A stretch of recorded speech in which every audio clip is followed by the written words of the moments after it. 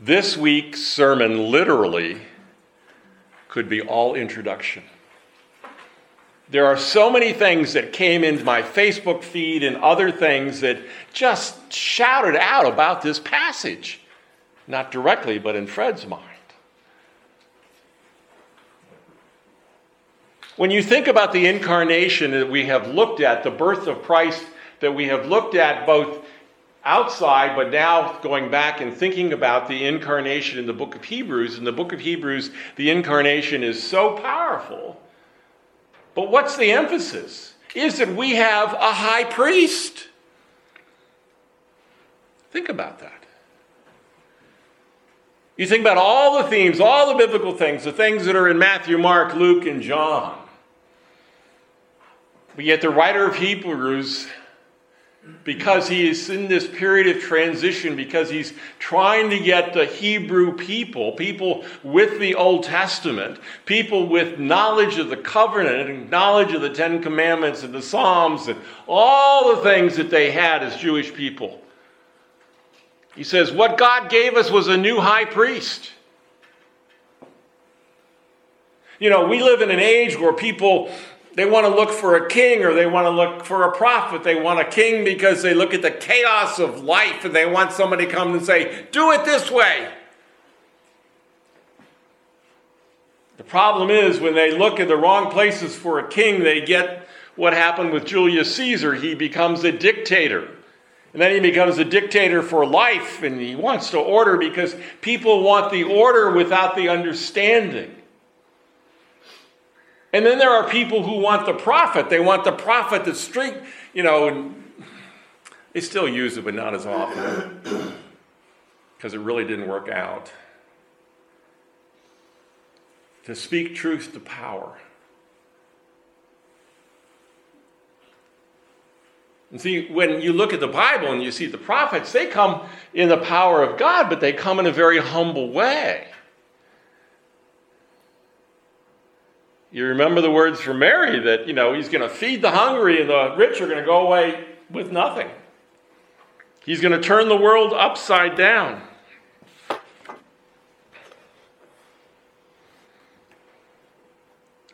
I thought about the connection of what's going to happen in this service from the verse 22. This makes Jesus the guarantor of a better covenant. That we are going to lift what Paul calls in the recollection of the upper room. This is the cup of the new covenant in my blood. You have this covenant connection. And then this morning, some of you probably know about Banner of Truth Trust Publishing. They put out 4 or 5 things a day on Facebook. But the first thing I saw from them today was a quote from John Calvin. And what Calvin says, we have to remember that every time we see the word covenant, we need to see the word grace. So John Calvin, this great theologian, wants us in a simple way as we read, as we study, and we think about it, we think about that word covenant, which we're going to look at today. He says it's about grace.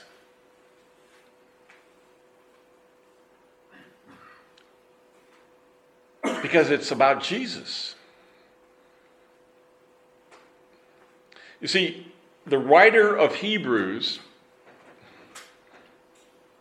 in developing this theme that he is then going to expand even more about Christ, about Jesus, being the great high priest, because that's what we needed. And what did we read that the great high priest did in chapter 2 in the assurance of pardon?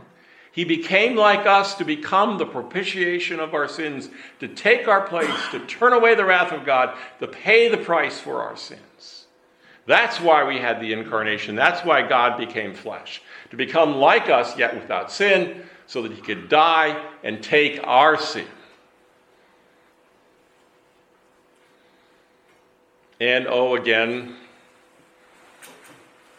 the writer of Hebrews does what he often does. Throws in a song. How many Psalms, remember that whole list from Psalm 95 that we went through,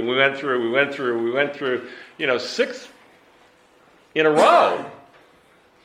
Today, if you hear his voice, do not harden your hearts. But today, it is from Psalm 101. The Lord has, Psalm 110, verse 4, get that straight, 110, verse 4. As quoted in verse 21, the Lord has sworn and will not change his mind. You are a priest forever.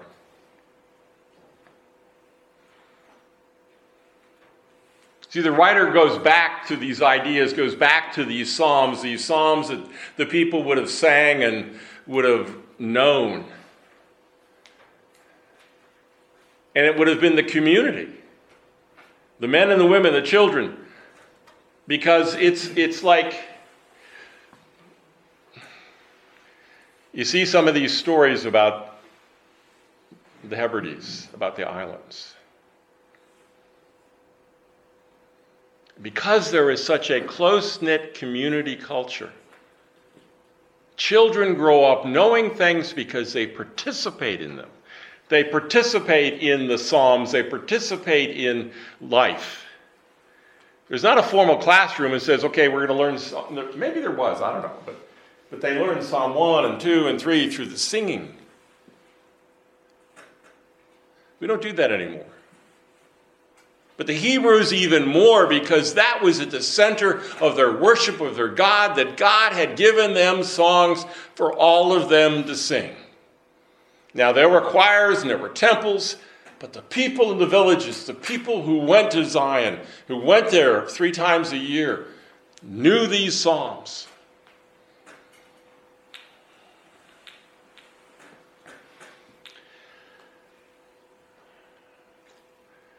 See, the first thing that we notice about this is the difference between Christ the high priest, Jesus the high priest, and Aaron and his priest, children, grandchildren in line.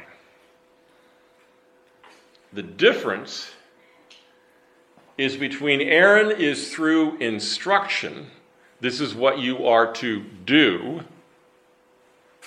Jesus is the high priest with the guarantee of an oath. See, it's not just God's word saying, this is what I want you to do. That's what he did with Aaron. God's word was enough. But to make it more than enough, it is God's word, the text tells us, sealed with an oath. It's like, I want to make a point. Now, I thought about that, and I said, wow, is that a message that our generation needs to hear? A generation that is soaked with fake news, which is soaked with lies, which has gone away from God. But what God is saying, Jesus Christ, my son, this great high priest, is there because I put him there and because I created an oath.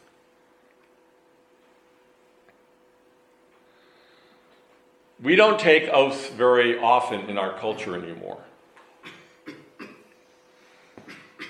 Now, you see witnesses in TV movies and other things, they put their hand on the Bible raised saying, they take an oath. When people come, and I'm going to be careful here, in the American culture, when you come to sign the wedding certificate, you are taking a legal vow. You are making a legal contract. It is a vow. When I joined the armed forces, you raise your hand and you make a vow. There may be other things in your culture that it raises it up because there is a vow, because there is an oath that says this is who you are. So when you hear the name of Jesus, when you wake up tomorrow morning, when you get ready for New Year's and you think about Jesus, think about this, that God gave you a double pledge, his word and an oath. That in this age that challenges everything, God says, I want you to really understand who Jesus Christ is. He is this high priest who I have said he's the high priest, and I seal it with an oath. And notice what it says. There, the Lord has sworn and will not change his mind. You are a priest forever. See, this isn't something that happened just for the first century church. This is for all of us. This is for around the world. That the church needs the priesthood of Jesus Christ. Now, I accept what the confession says, or the catechism actually. What are the three offices of Christ? Prophet, priest, and king. And as I said earlier, I think oftentimes we like the king idea. We think somebody needs to be in charge. We want to talk about kingdom theology. We want to talk about this and that and power. Or they want to speak truth to prophet because we see all these lies. We want to speak the truth. And I'm not saying that Christ the king, Christ the prophet is not needed. But see, I think who is greatly underrepresented and very often not thought of in our lives is having a great high priest. Someone who is there to represent us. Someone who, as the text has said several times, someone who is like us in every way except for sin.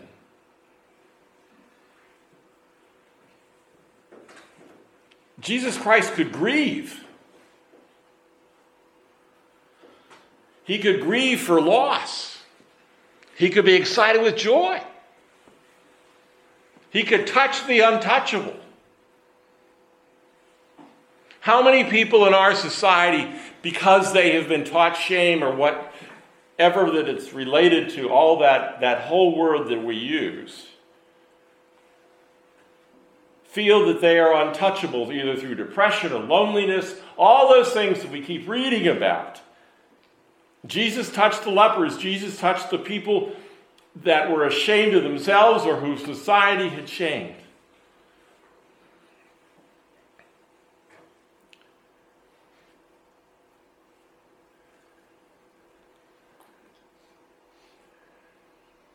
See, it was an oath, not just an instruction. And it was not without an oath, for those who formerly became priests were made without such an oath. Now, that first one, the English teachers in here would probably want to rearrange the words to make it better, but that's the way Paul wrote it. And I think sometimes he wrote it so that people in other languages, when they translated, would have to slow down and wait and go, what did he say? What does it mean?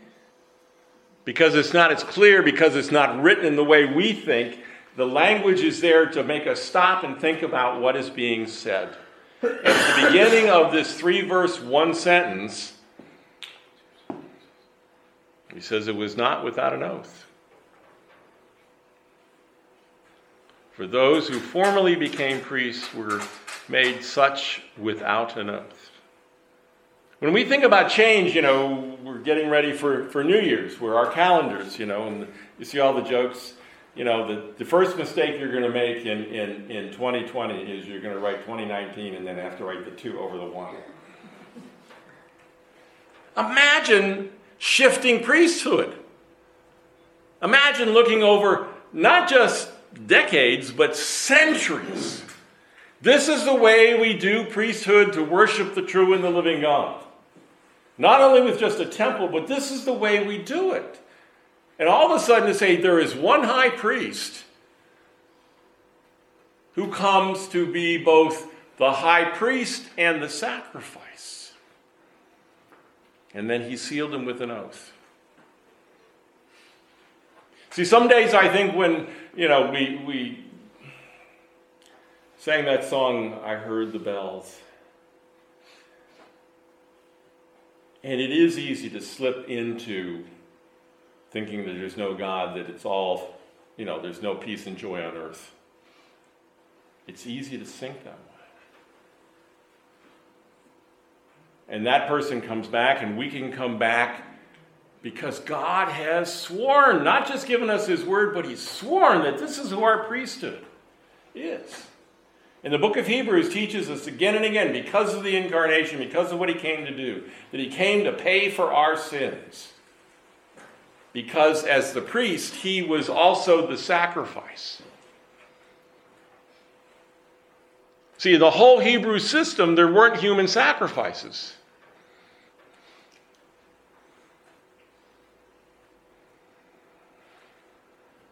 verse 22,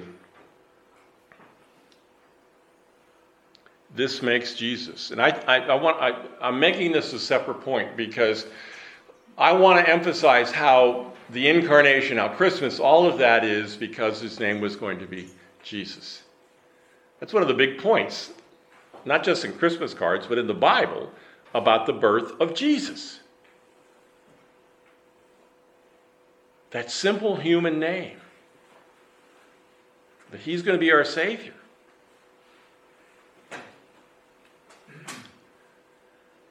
So when we think about Christmas, we think about the birth of Jesus. And what the book of Hebrews does is it's again and again in very soft but very persuasive and scriptural ways remind us that Jesus came to be like us, to die on the cross, to take away our sins, so that we might become the children of God. So tomorrow when you wake up, and hopefully you can say the name Jesus and it will encourage you. That even though the commercialization, all the stuff that happens, I read this history about this town council, and I won't say where it was, in Scotland in the 1500s. You know why they wanted to ban Christmas? Why they wanted to pass a law not to celebrate Christmas? People got just too drunk. They did too many, stupid things that drunken people do. The feast of Christmas, this is before the Protestant Reformation, but the feast of Christmas had gotten out of hand because Jesus wasn't there. People just saw it as a reason to party. I don't know if we're there yet, but for a lot of people, Christmas is party time. See, the events in Jesus' life get abused. And I'm reading this book about Augustine, and what the author suggests, and I thought it was a brilliant observation. Because of the abuse in Augustine's life, because of his own sinfulness, what the author says, he overcorrects. So because he had wanton sexual relations, and that's one of the things about Augustine is he tells you he didn't hide anything. So the author says because he had this horrid experience, he overcorrects and says everybody should be celibate. Because I messed up, everybody should be celibate. Overcorrection. See, I think that's one of the things we have to do in our own lives, is to make sure we get it God right, not just protect me from that sin.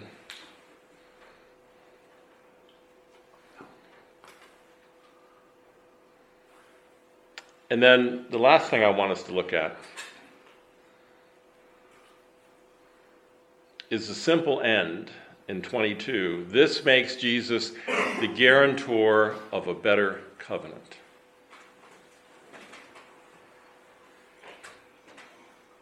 Why should you care about the word covenant?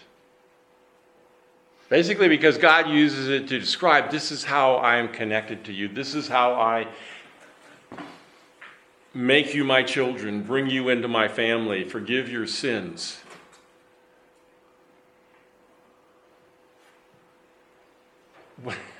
When we look at those, what I call the 3 poems and the last 3 sermons for the incarnation for Christmas, every one of them had something in it about David, about the covenant. About David in 2, but Abraham in all 3 is a representative of the covenant. That Christmas, that Easter, that all that Jesus Christ does is a result of the covenant, of God's commitment, and Jesus himself is the guarantor. And so when we lift up the cups and we hear the words of Christ himself when he says, this is the new covenant in my blood. shed for the forgiveness of sins. See, it gives us something to touch and taste and know that my sins are really forgiven. That he's made a commitment, he's made an oath through a sacrifice, and then he gives me something to touch and to taste, to remind me that my sins really are forgiven.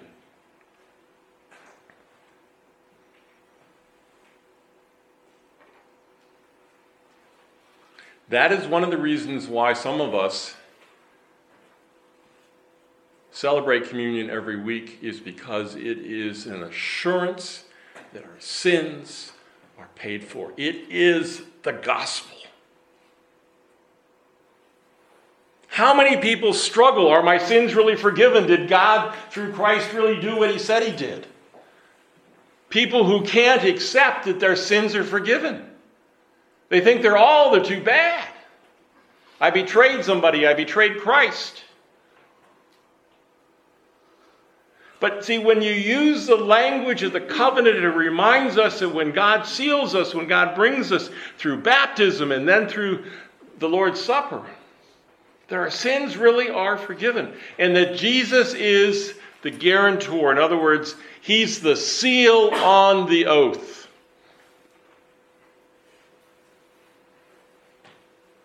It's like in the language of the world that we experience, God uses all the right words, and we need to hear them about what salvation is. That the forgiveness of our sins is sealed through the blood of Christ. He is that seal, that guarantor of the covenant. And with Calvin, we need to hear covenant and we need to hear grace. It's a gift.